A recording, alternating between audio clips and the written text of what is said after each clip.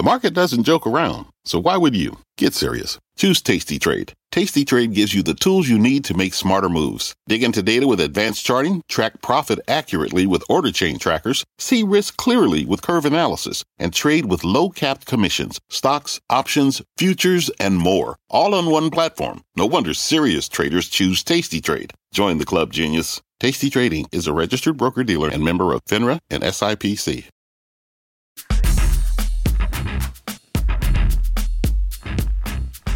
Uber had an action-packed IPO that did not go the way a lot of people expected. And in the lead-up to that, I got a visit from one of the smartest guys in the world in the field of computer vision, which is an important facet of driverless cars. This week on Fort Knox, Ina Fried of Axios joins me to talk Uber, and Amnon Shashua of Mobileye tells how he went from college professor to billionaire entrepreneur who is still a college professor, now taking on Uber. Enjoy. Uber is set to go public in the biggest IPO of a U.S. company since Facebook 7 years ago. It'll probably be valued at around $90 billion. So why does it matter? Well, Facebook changed the way we socialize and the way we advertise. Google changed the way we search and watch video. Uber, as much as any company in a generation, has changed the way we work and the way we get from A to B. Not only that, it's a company that seemed to nearly implode from public scrutiny just a couple years ago. As a public company, it's about to get a lot more attention. Can investors handle that? Can society handle that? Welcome to Fort Knox, Rich Ideas and Powerful People. I am John Fort from CNBC here at the NASDAQ market site overlooking Times Square. With me today to talk Uber, Ina Fried from Axios. If you're thinking about investing in this IPO, you probably know somebody who is, even if you're not. So we're going to break it all down on this company that's the king of the ride-hailing game and also losing like billions of dollars a year. Ina, good to see you. Yeah, good to see you, John. So ahead of Uber's debut on Friday, the question is this maybe the next Facebook or Amazon? Because Amazon's a comparison that's often getting made. It's a company that seemed to not make a lot of money at first. There were all kinds of questions about the investments they were making and the model, but they are sitting pretty now. What do you think? Yeah, I mean, that's really the question. Is this Amazon at the beginning, when they were still a bookstore, before their economics really kicked in, and they have this profit engine that's just nascent and needs investment? Or is it Pets.com, where you just have an unsustainable business model? I think the truth is probably somewhere in between. I don't think you have the next Amazon. I think you probably have a business that, if they can stay dominant in ride-hailing, and ride-hailing moves to autonomous cars, then maybe the economics start to work. A lot of people that have looked at Uber's business say it just doesn't, the unit economics don't get there with human drivers. But there's like everything, almost everything is in between, Amazon and Pets.com. That's like... Okay, fair enough. Fair enough. I don't know. I'm thinking, having talked to Uber a bit and looked at its... I like it better than Lyft. I'll say that much because its economics are better than Lyft's. But I think at the same time, you got to look at these worker agitations. I hesitate to call it a strike because I call up the Uber app today when these workers are supposed to be striking. And right now, let's see, in Midtown Manhattan, New York is a major city where this is supposed to be happening. I see 1, 2, 3, 4, 5, 6, 7, 8 Uber cars available within 3 blocks. Yeah, I think it's going to be very tough. Part of the reason Uber works as well as it does is when there aren't people on the system, there's inducements to get people into the system. And so a strike is actually a perfect sort of system for Uber's economics to work. They pay, surge pricing, drivers make more drivers come on. I think, again, if you're investing in Uber, though, you're really not betting on the current moment because they are going to lose money. They're going to probably have dominant scale over Lyft, especially globally. Lyft in the U.S., is more of a competitor. But really, the economics are, they're competing over who can get that money-losing ride. Yeah. So that's not obviously why you invest. You don't think it's Amazon. 90% of a money-losing market. I'm going to come right out and say it. I don't think it's Amazon. Here's part of the reason I don't think it's Amazon. I think if we have an economic slowdown and downturn, and given how fast we've been going for the amount of time we've been going that fast, it's practically inevitable. Just like Amazon had a downturn in its stock, Uber's going to have something, and it's got so many moving parts, from Uber Eats and the drivers involved there and the restaurants involved on the platform, to regular old Uber itself, to the trucking business that they're trying to grow, that are potentially exposed to that. It feels to me like the investor reaction could be worse. And Amazon's reaction to the dot-com bust wasn't so great itself. And so, investors, if you're going to jump into this anywhere near the IPO, you better invest in some XLAX at the same time. Now, of course, the other side of the coin for Uber is a potential bust. So what are the chances, as I've been kind of laying out here, that this IPO flops, that maybe they're pitching it the wrong way? I'm reminded of GoPro, which was pitching itself as some kind of a media company before it went public, and it's obviously not that. Ina, do you think this stock has that problem?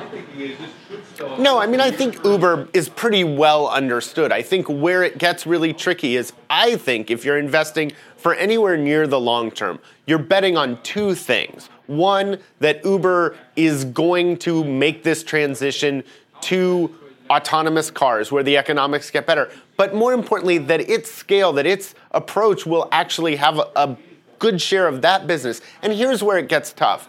In today's world, Uber has scale, they have drivers, people come on, and really that's their advantage, is they have a solid network, customers and drivers. It's a marketplace. When we get to autonomous cars, it's not a marketplace. So it's really about technology at that point. And then people that develop their own autonomous vehicles, companies like Waymo, may be at a better place. Uber has tried but struggled to develop their own autonomous cars. They appear to be considerably behind Waymo and perhaps some of the others. The car makers are going to want in. Once it's an autonomous vehicle, it's not a two-sided marketplace. It's a technology play, and I think they'll face a lot more competition. Well, isn't there going to be a market maybe based on slightly different things, like, I don't know, how quickly the car gets to you, how well they've planned the route, how nice the car is and well kept up the car is, whether they have snacks in the car. I mean, there are all kinds of things, I imagine, that how nice the robot voice is of the robot driver, you know, the software driver who's not actually physically in the car. It seems to me that there are all kinds of ways that these companies could compete. Who knows if they will? Sure, and I think we get there eventually, but you're talking about the amenities. I think the core is going to be who has the best vehicle technology, and the economics around that vehicle are going to be far more important. Once you have good economics, you can throw snacks or anything else in there. You're talking literally peanuts at that point. Yeah, literally. And I agree with you on this much. There's nothing I see in the way Uber's describing itself that's just fiction or close to it. Businesses that they're touting that they haven't actually spun up. I guess the closest thing to it, perhaps, is this whole idea of autonomy, but I don't know if you really have to be counting on that in a certain period of time in order to feel like this is a worthwhile investment or valuation for that matter at all. And finally, not everybody's... I mean, they have flying cars, too. Flying cars might be a little bit of a futuristic bet. Yes. Flying car, boy. That whole idea, it sounded cool as a kid, but now danger from three-dimensional space kind of worries me. Maybe getting reacquainted with New York traffic, New York airspace, I find even more worrying. The wild card in all of this, you know, finally on this part, once again, the drivers. Now, it seems like on the one hand, you've got people talking about flexibility. Isn't it wonderful? I've already got a car and I can make some extra money on the side.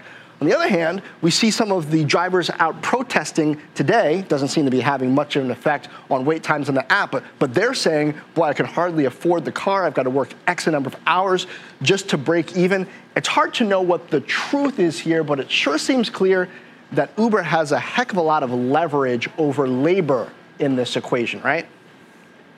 I think they do. I mean, I think the flexibility is a selling point. It's why they have a pretty steady labor pool. I mean, for a lot of people that either need extra income or between jobs, you know, it's one of the best options out there. But at the same time, the economics for the drivers are really tough. You know, most people aren't factoring in what they're going to owe in taxes, what they're actually paying to maintain and upkeep their car. Yeah. And some of the studies, when you factor all that in, it's not that lucrative, but, you know, it does put cash in your pocket. And it's baffling to me in one sense because the labor market is so tight now. I mean, the unemployment rate is at like 50-year lows. But at the same time, this isn't a market that's efficiently working. The reason why these drivers aren't making more money is because investors have put enough money into Uber and Lyft that they can afford to not charge an actual profitable rate, right? So what happens when both of these companies are public and investors want them to make money and maybe there's more pressure for them to have a model that actually works day to day? Does the price go up? Do drivers actually get happier?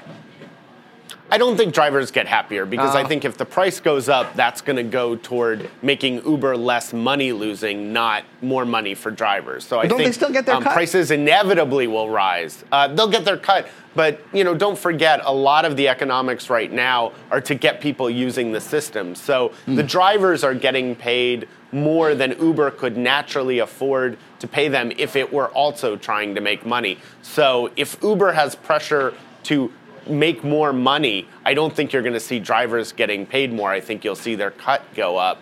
I think you will see rates rise to some degree, especially as Uber squeezes out public transit in some cities, as people give up their car and bet on being able to use ride sharing. I think you will see some elasticity, but not a ton. At a certain point, somebody says, is it worth it for me to walk? Is it worth it? So it's a very interesting and delicate balance, and I think we'll only know exactly where that lies when we see some experiments. And that's it's one thing crazy Uber has been really good at. Right, because if we get an economic downturn, the supply of drivers probably going to go up. I mean, maybe not the supply of quality drivers, but there'll be more people wanting to drive. So is that going to put any kind of downward pressure on wages, or will it find some natural equilibrium point? I don't know. Well, it's time for Digits, spotlighting a few numbers out of Uber's IPO that caught my eye this week. Siri has got the first. Siri. 90 days. 90 days. Now, if Uber CEO Dara Khosrowshahi can keep the company's valuation above $120 billion for 90 days, he's going to receive quite the payday, $100 million. I've seen all kinds of executive pay packages rolled out, and they talk about how, they're doing it for the health and to have the interests aligned with shareholders. I mean, I get the whole valuation thing. People thought Uber's valuation was going to be up in the 120, but this seems horrible.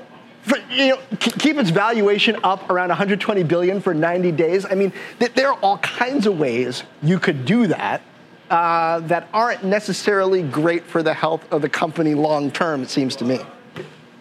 Well, and also, it's one thing to reward an executive's stock performance over time because you're talking about creating long-term value. But here we're really talking about a short-term thing, which really isn't in the executive's control, certainly not using any natural tools at their disposal. So, I mean, that sort of thing concerns me. I mean, why would you make that what you compensate your executive? I mean, doing all kinds of things that Dara's done, whether he's done a good job or not, like, changing the image, driver satisfaction, those things, he's done a lot of things, but keeping the stock price at an arbitrary level for 90 days, that doesn't seem like the sort of thing you want to tie compensation to.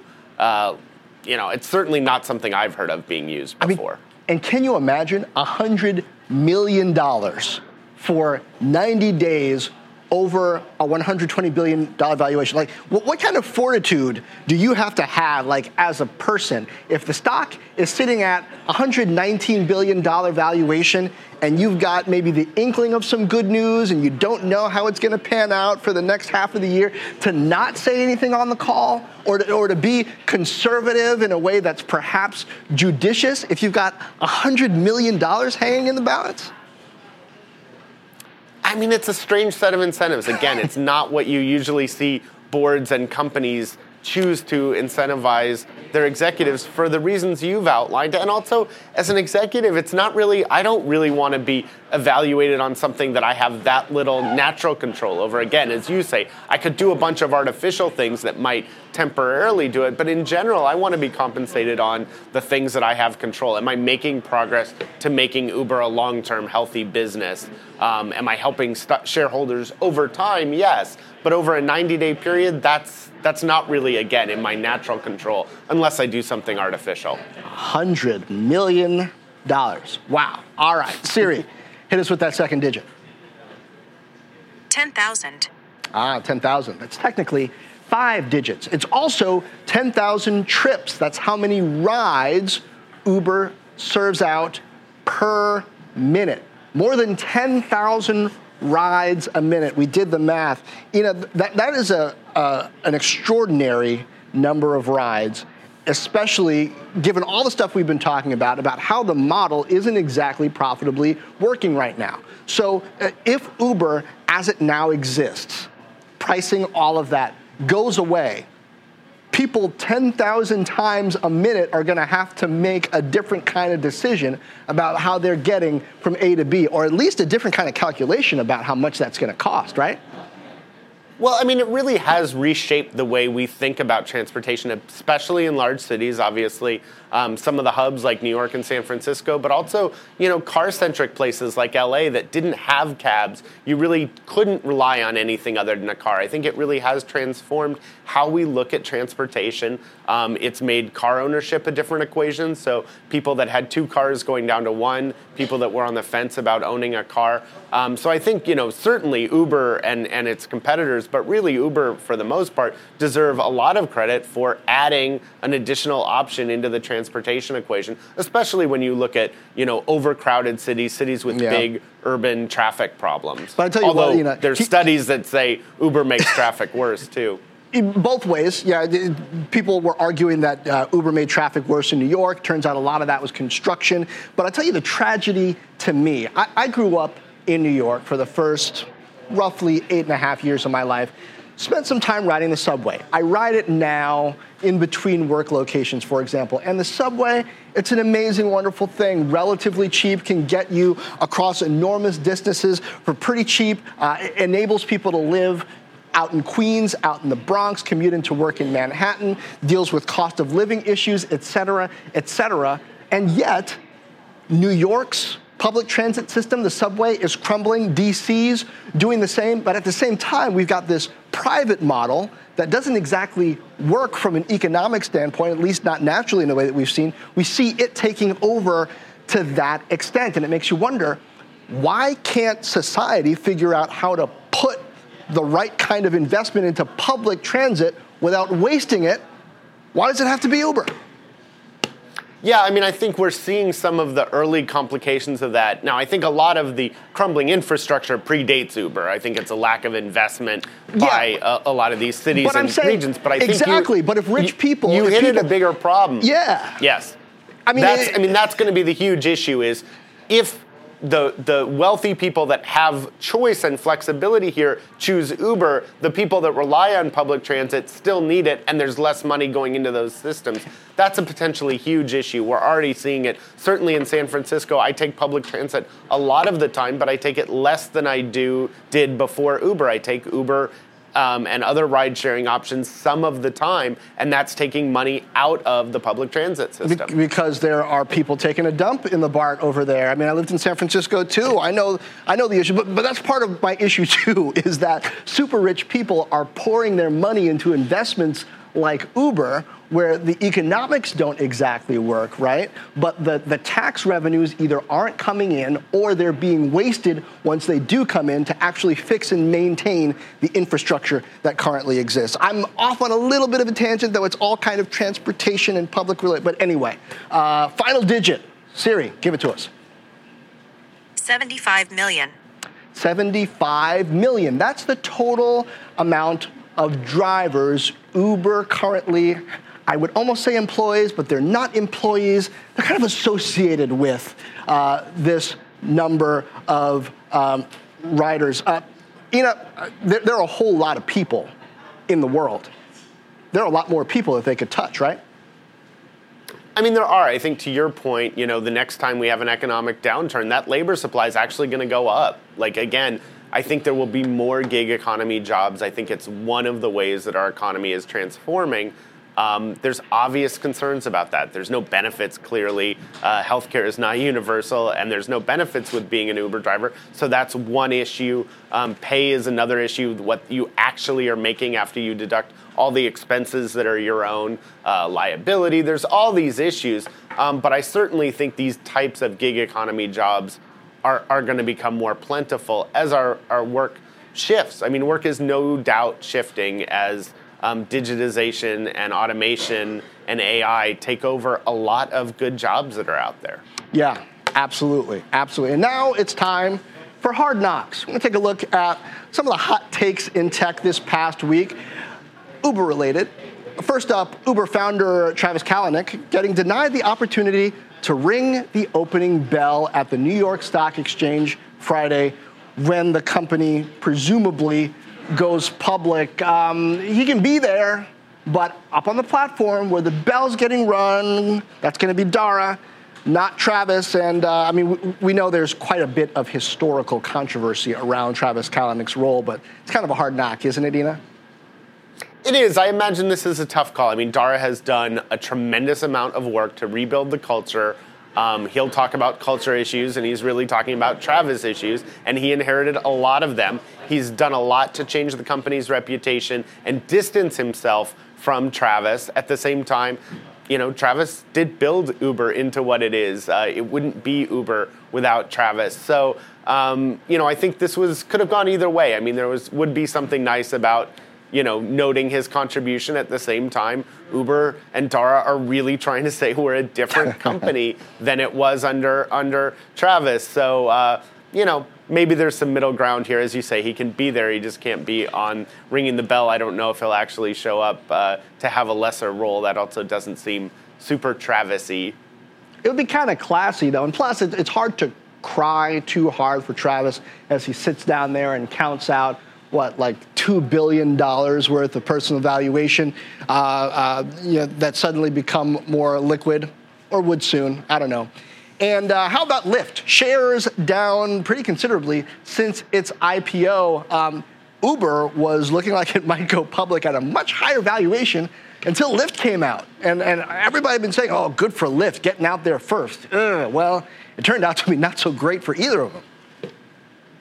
Yeah, I mean, I think if Lyft had waited, it might have been worse for Lyft in the sense of, I think they got the benefit of this was your first chance to invest in ride sharing as a public investor. So I do think they probably made the right call for them. Yeah. I think there were some people that didn't want to wait for Uber that invested. So I think I totally get their rationale.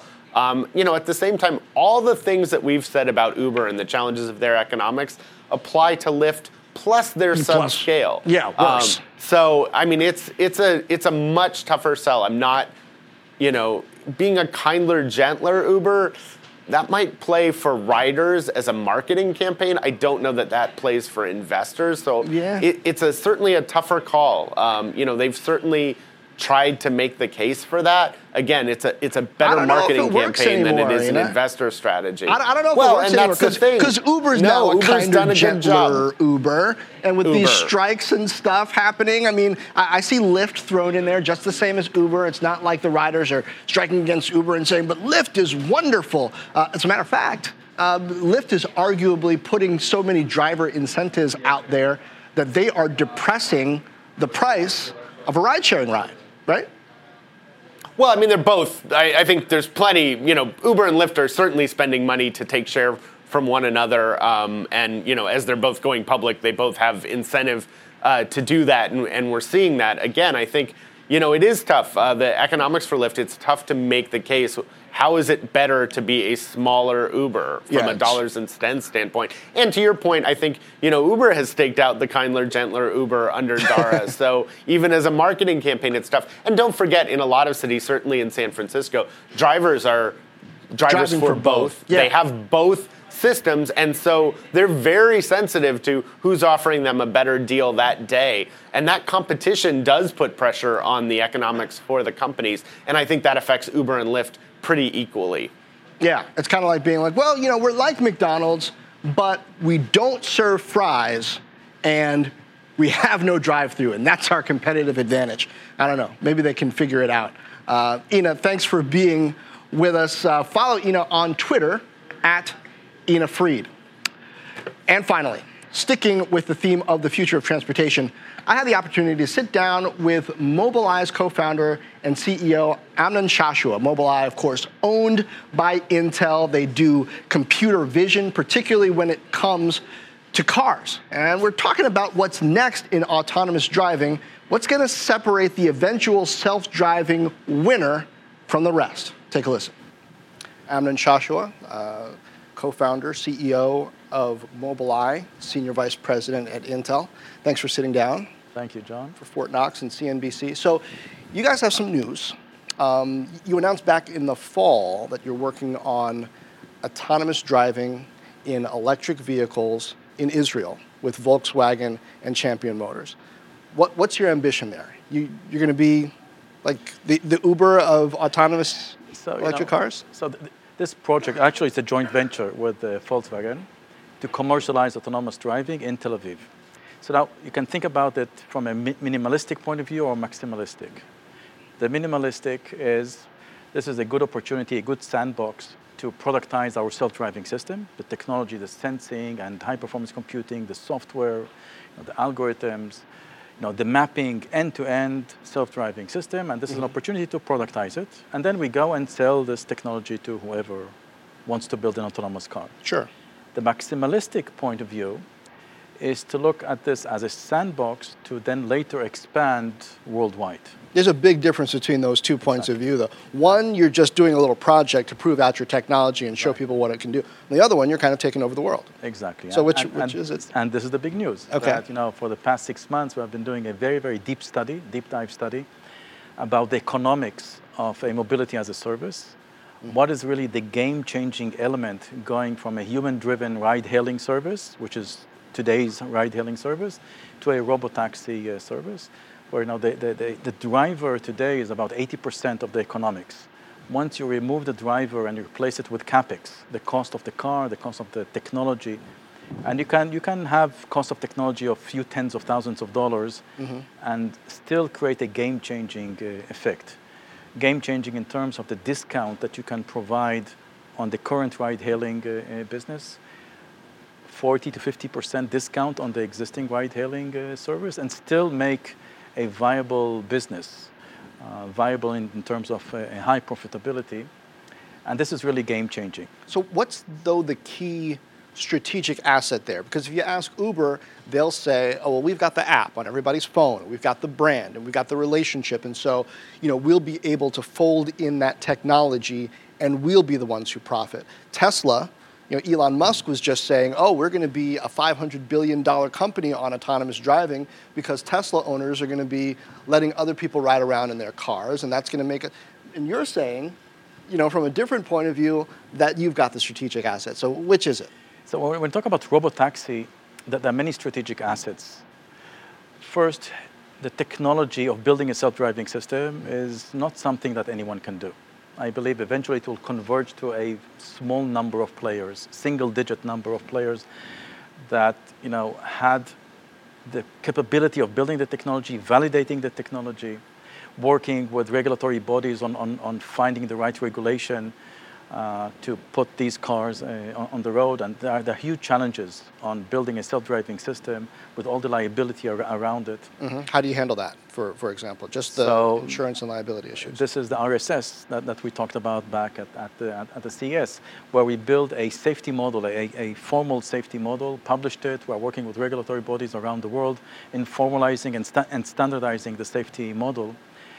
So this is one element. The second element, you need to provide agility. These cars need to drive in an agile manner because otherwise they'll block the city. No city would want, many cars like this blocking traffic. That I worry about, because if everybody were a good driver, then autonomous vehicles, I can imagine, would work beautifully. But I grew up in New York, where it's sort of like survival of the fittest on the roads. And I hear some places in Israel, it's similar. Very similar. So how do you account for drivers who are going to do crazy, unexpected things, cut people off, disobey traffic rules? Are the autonomous vehicles going to be able to keep up, or will they end up blocking traffic? This is the challenge, and we have a solution for this challenge. That the way our model works is that we go and formalize what it means to be in a dangerous situation. Once you can formalize this, and you need to talk with regulatory bodies on standardizing the parameters of this model. Once you formalize what it means to be in a dangerous situation, the autonomous car can reach the threshold between non-dangerous and dangerous, never pass that threshold. And allowing you to reach that threshold gives you the ability to be agile, gives you the ability, for example, to change lane while forcing another driver to slow down. This is what we do in congested traffic, right? We don't just turn the signal and wait for other cars to give us space. We force our way, but in a way that is careful, right? You don't just, jump in and the other car needs to apply emergency braking. So the rules behind what it means to do a maneuver which is agile yet careful needs a definition. With humans, we don't have this definition because it depends on societal norms, depends on legal precedences of past accidents. But with machines, we need to formalize it. Otherwise, the first accident that will happen will kill the industry. As we saw with Tesla, example. They created a lot of attention. And the best way to handle this from a public trust point of view, regulatory trust point of view, is in advance to come and say, these are the rules of the game. This is what a careful human driver would do, have the regulatory body agree with us or modify it, but reach an agreement of what a careful human driver would do. And a careful human driver is also agile. Careful and agility are not mutually exclusive. Right. You can be agile yet careful, but you need to formalize it. And this is what the RSS does. So this is another element, which it comes to talk about competitiveness, because if your vehicles are agile, you can go from point A to point B faster than other vehicles that are not agile. So is this going to destroy the value of ride-hailing companies like Uber and Lyft? Well, if you look at what Uber and Lyft are doing, they clearly state that the next phase of their evolution is having robotaxi. Because they also understand the game-changing effect of robotaxi. It's not that we all of a sudden discovered the game-changing effect. But when we look at robotaxi, let me take a step back. When you look at autonomous driving has really two transformative phases. And they need to go one after the other. They cannot go simultaneously. The first transformative phase is robotaxi. The transformation is the cost per mile that goes down considerably and reaches the cost per mile of car ownership. That's transformative. For robotaxi, you can have a cost of a self-driving system of tens of thousands of dollars. This is fine. It's a capex investment. It's fine. But this is not fine for passenger cars. Passenger cars cannot put a technology that costs tens of thousands of dollars. Right. Somebody needs to make a profit and so forth. So eventually, it will reach the consumer $100,000. So there should be another phase. That other phase will come when the cost of the technology, the cost of the self-driving system, goes down by an order of magnitude, 10 times. 10 times? 10 times, so a few thousands of dollars. Once the cost of technology is a few thousands of dollars, we reach another transformation in which passenger cars, at first it's only premium passenger cars, but passenger cars can offer an option of, say, $10,000, $15,000 option, where whenever you want, you can sit in the back seat. Right. Now, this transformation relies on two things. One is bringing the cost of the self-driving system to a few thousands of dollars. Second is scaling up mapping. You need to be able to drive from everywhere, from any point to any point, not only in a geofenced area. That makes sense, but what I'm trying to figure out is, in that world, what do we need Uber and Lyft for, right? If we've got Mobileye and Intel that have the technology to enable autonomous, and we've got Volkswagen and other car companies that are providing, if not brand new cars, then constantly updated cars, putting them on the road. I mean, do we need a company that's an intermediary getting, at first, humans to drive their own cars and do this service? What's the need for that middleman? Well, when on top of the self-driving system, in order to create a mobility, to create a service, there are many additional elements. There is routing optimization, there is demand analysis, where to place the robotaxi at a strategic position such that when a customer hails for a service, within a minute the car arrives to the point. Handle peak hours, mixed fleets. A teleoperation, at some point the car may get stuck, so you need a human in the loop, right. One human per, say, dozens of robotaxis in order to either call first responder or do something about it. So there are many additional elements. And the new story that we're putting on the table is that we as Intel were going to partner, develop, acquire all those necessary elements on top of the self-driving system, which we're already developing, in order to create a mobility as a service business. So you're going to for Intel. acquire the route mapping capability. Acquire, develop, partner. For every component, one of those things will happen. Well, which you choose matters quite a bit to people who might be thinking about investing in ride-hailing companies, right? Because if you're partnering with them, okay, maybe that's not so bad. If you're acquiring technology or service, say from Google, which has its own mapping system and knows where cars are, that allows you to do that, well, that's something else. Which you're going to end up doing? It's a case by case.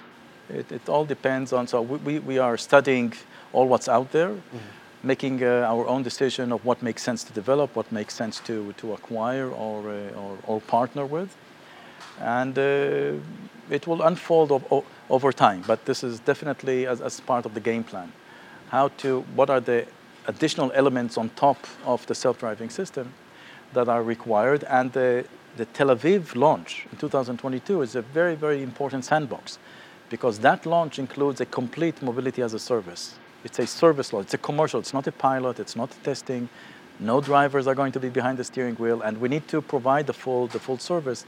That will be a very, very important sandbox in order for us to build this service. You've got autonomous vehicles on the road right now.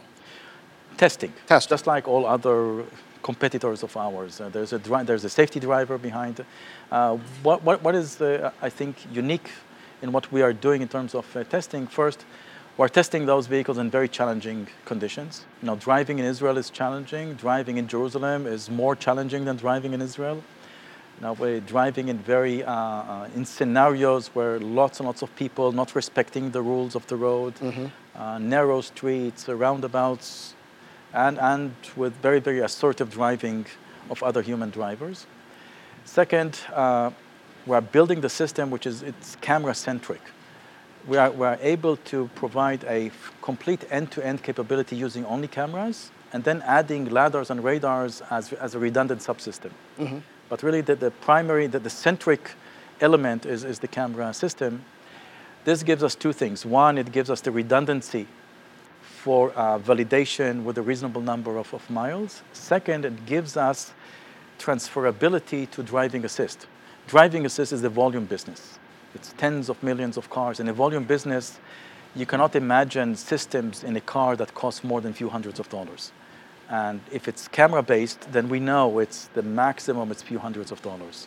You can equip a car with surround cameras, high-performance computing, and it will not cost more than a few hundreds of dollars. And you know what you're talking about, because not only are you an entrepreneur in this area, you got a doctorate and did postdoc work, right, in MIT, computer vision.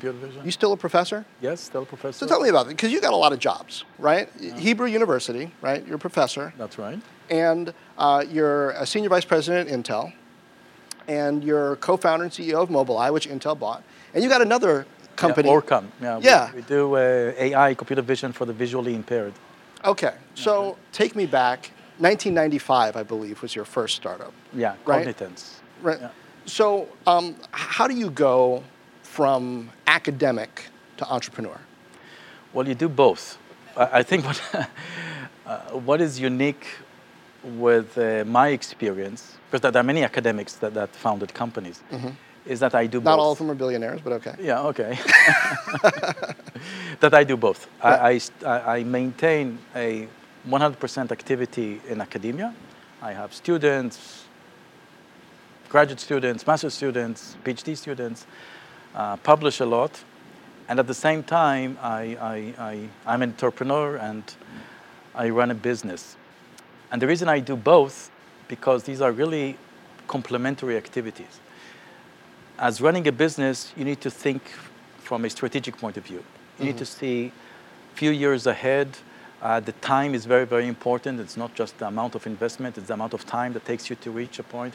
You need to build a large team, a hierarchy. It's not just a professor and few students. You can do big things that you cannot do in academia in terms of making a huge impact. In academia, on the other hand, you need the details. You need to understand the material in very, very high levels of details, right? You need to prove a theorem. It's not something that you can do at a high level. And I enjoy doing both. I see how they're conceptually complementary, but logistically, I mean, I don't. They happen in different places generally. At least I think they do. I don't often meet entrepreneurs in their office at a university in between kind of student visiting So the hours. Hebrew University is 5 minutes away, so it's very, very easy for me to jump from office to office.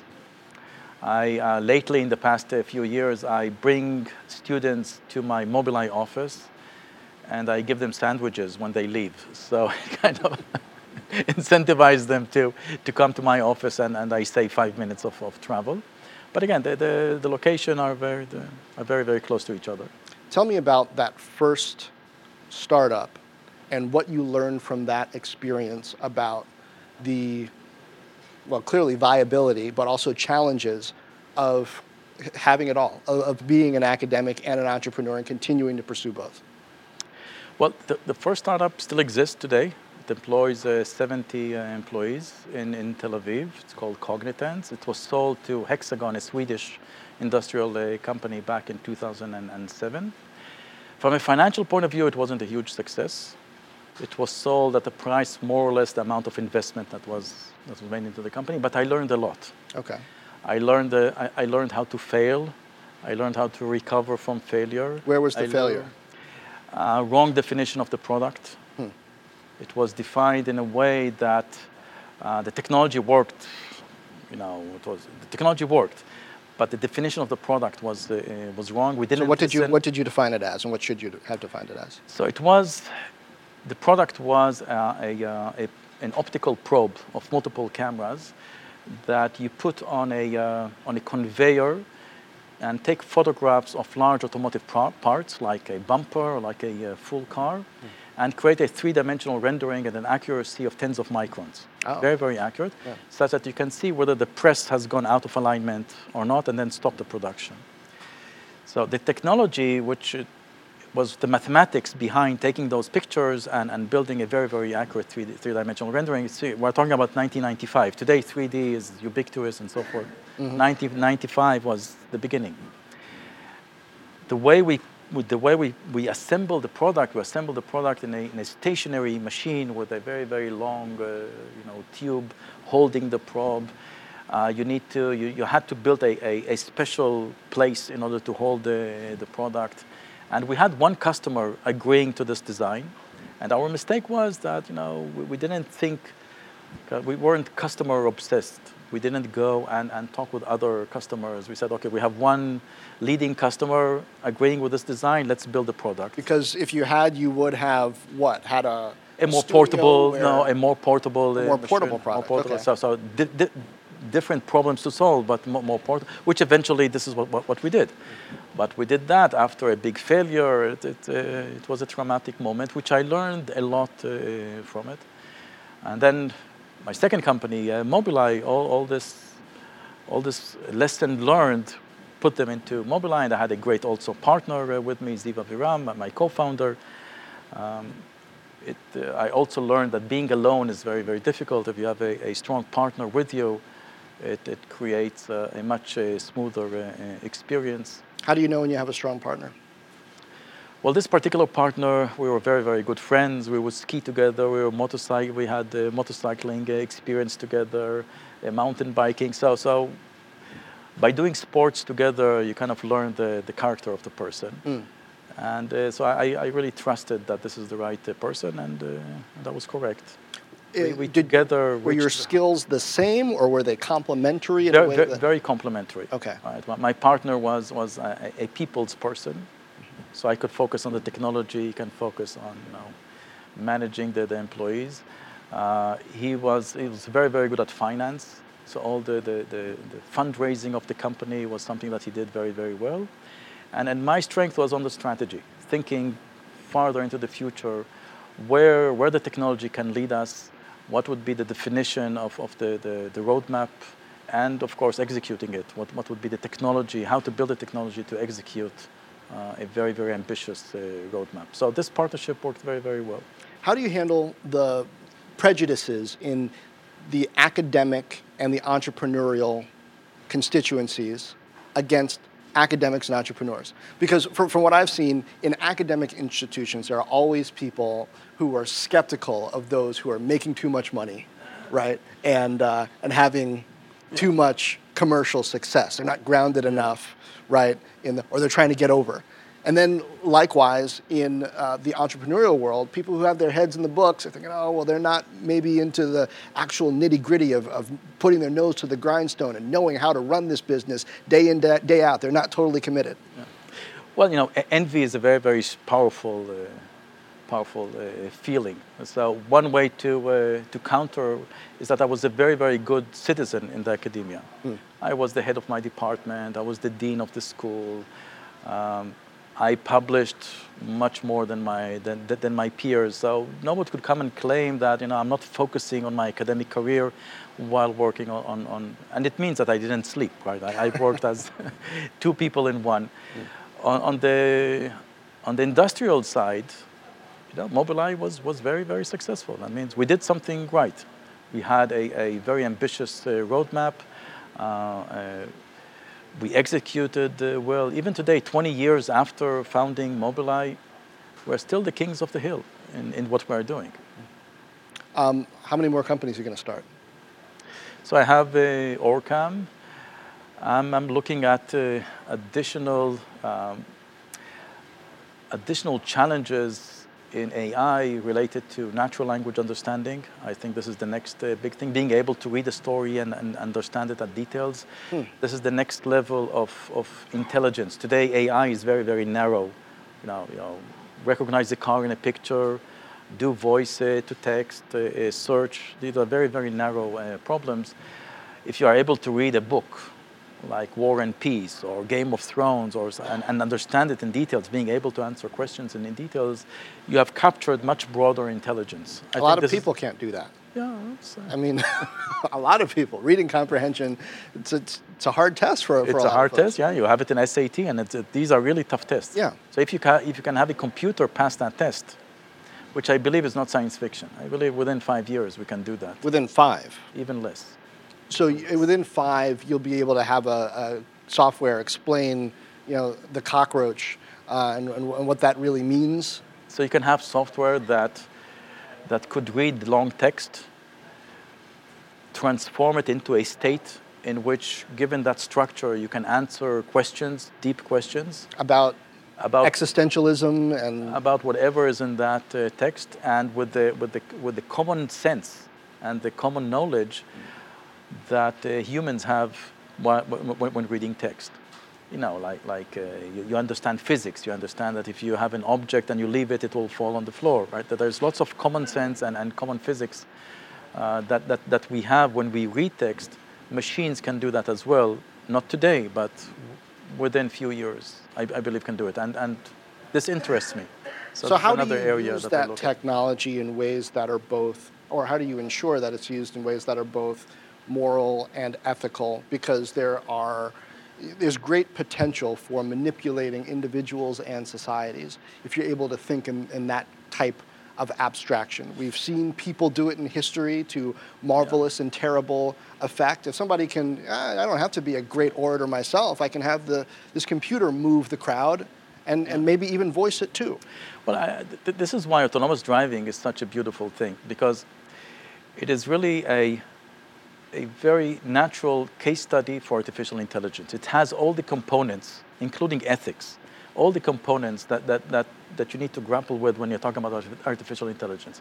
It has perception. You need to understand the world around you. So all the pattern recognition that we humans do effortlessly, which are very, very difficult to do, a computer needs to do.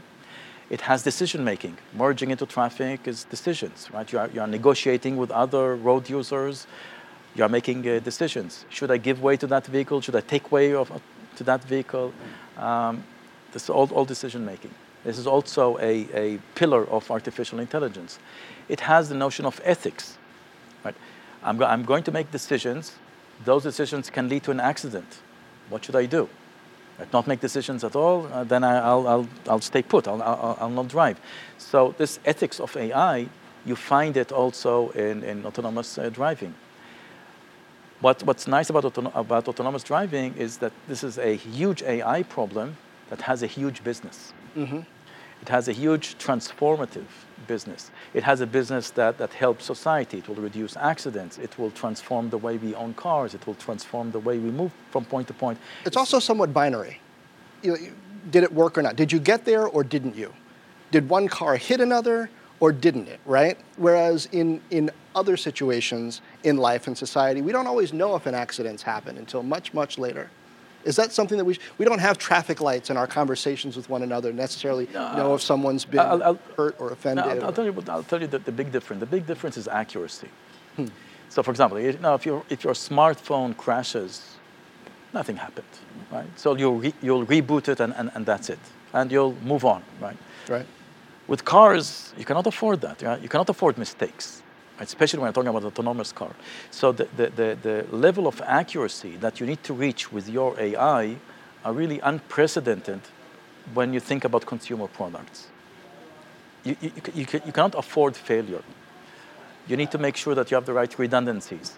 You have what is called functional safety, nominal safety. You have to guard against failure because humans' lives are at stake. When your computer crashes, no human life is at stake. I think this is the big difference between the AI for autonomous driving and the AI of algorithms for recommending commercials when I'm going on social networks. Yeah. This is the difference. Well, you're a multifunction thinker and academic, so I wonder what you think the worker of 10 to 20 years from now will need to excel. Is it similar to the past where drawing connections between different subject areas, different disciplines, and being as rapidly creative as possible is going to be good enough? Or in this environment that we're talking about, of software getting smarter, do humans need a different playbook? I think so. I think the first thing that humans need to do, they need to learn how to write code. So for a young person, I would say, learn to write code. Okay, so as software is learning to understand books, we need to write software, code. it's like learning language, right? You go to school, you learn a second language, you need to learn how to write code. That's the first Some people aren't good at a second language. What happens to those people? Well, you have to make an effort. Okay. Second, I think what the difference within the workforce on say 20 years from now and today is agility. You need to be able to switch from areas to areas within a press of a button. It's not longer going to be the days in which you learn a profession and you retire with that profession. Things will change rapidly. Machines will do much of the grunge work for us, the mental grunge work for us. So we need to be better than machines. We need to know how to work with machines in order to achieve more than what we achieve today. So it's like having a calculator, right? Rather than doing with a pencil and paper doing the calculations, you have a calculator. So now you want to do something more than just multiplying numbers, because the calculator is already multiplying numbers for you. So now you want to solve equations, right? So the same thing here. If you have a machine that can read text and understand it, and write for you an article, then you need to think, what's my added value over what the machine is doing? Does that make art and the liberal arts more important or less? It's a difficult question. I think art is something that it's like music. Humans need it. It's never going to go away. Machines are going to help artists cut corners and be more innovative with art. For example, today machines can draw pictures. So you can train a deep network on paintings of a certain style, and then ask the deep network to propose a new painting. So you can use that new painting as an artist, and then on top of it, put your own thing. If you didn't play sports, you might never have known that your partner for Mobileye was the right person to work with, right? Because you had skills and interests outside of pure academics. You were able to bring that knowledge to bear in a way that was very profitable for you. Does that work in multiple areas? Sport, athletics, art, being able to synthesize facts, ideas, truths to come to a solution. So do those things become more important in our effort to stay ahead of the software in the machines, or do they become less important because we got to spend more time coding? No, it becomes more important because agility, that's how agility emerges. Agility emerges because you have experience in multidisciplinary things. Right? You play sports, you do arts. It's going back, to 1,000 years ago, right? So being able to be a man of all trades would be very, very important for us to be able to switch from domain to domain as technology progresses. As machines can do more and more, we need to be able to harness those machines and to do something that we couldn't do before. Well, from a corporate executive, entrepreneur, academic, I will take that advice. Amnon Shashua, thanks so much. Thank you, John. I'm John Fort from CNBC, and this has been Fort Knox, Rich Ideas and Powerful People. Subscribe wherever fine podcasts are distributed. Check out the reviews on iTunes. Leave me a note. Also, subscribe to the Fort Knox series on LinkedIn. That's brand new and a great way to keep up with the trends I'm seeing both on this Fort Knox show and in my other work on CNBC. That's also the absolute best way to be in touch with me. Leave a comment on the series. Also, subscribe to the Fort Knox channel on YouTube, forttknox.com/YouTube. Matter of fact, you can go to YouTube now and see video of these conversations. Or you can go to the CNBC apps on Apple TV or Amazon Fire TV and find Fort Knox in the featured area. Meanwhile, share this, tell a friend, drop me a note on LinkedIn, Facebook, Twitter, YouTube, or fortknox.com. And as always, thank you for lending an ear.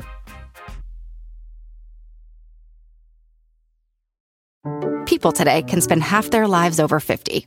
So it's good to be financially ready for what's important to you as you get older, like a family vacation. Or starting your dream business. Welcome to Connie's Coffee. How may I help you? AARP's trusted financial tools can help you plan for whatever your future holds. That's why the younger you are, the more you need AARP.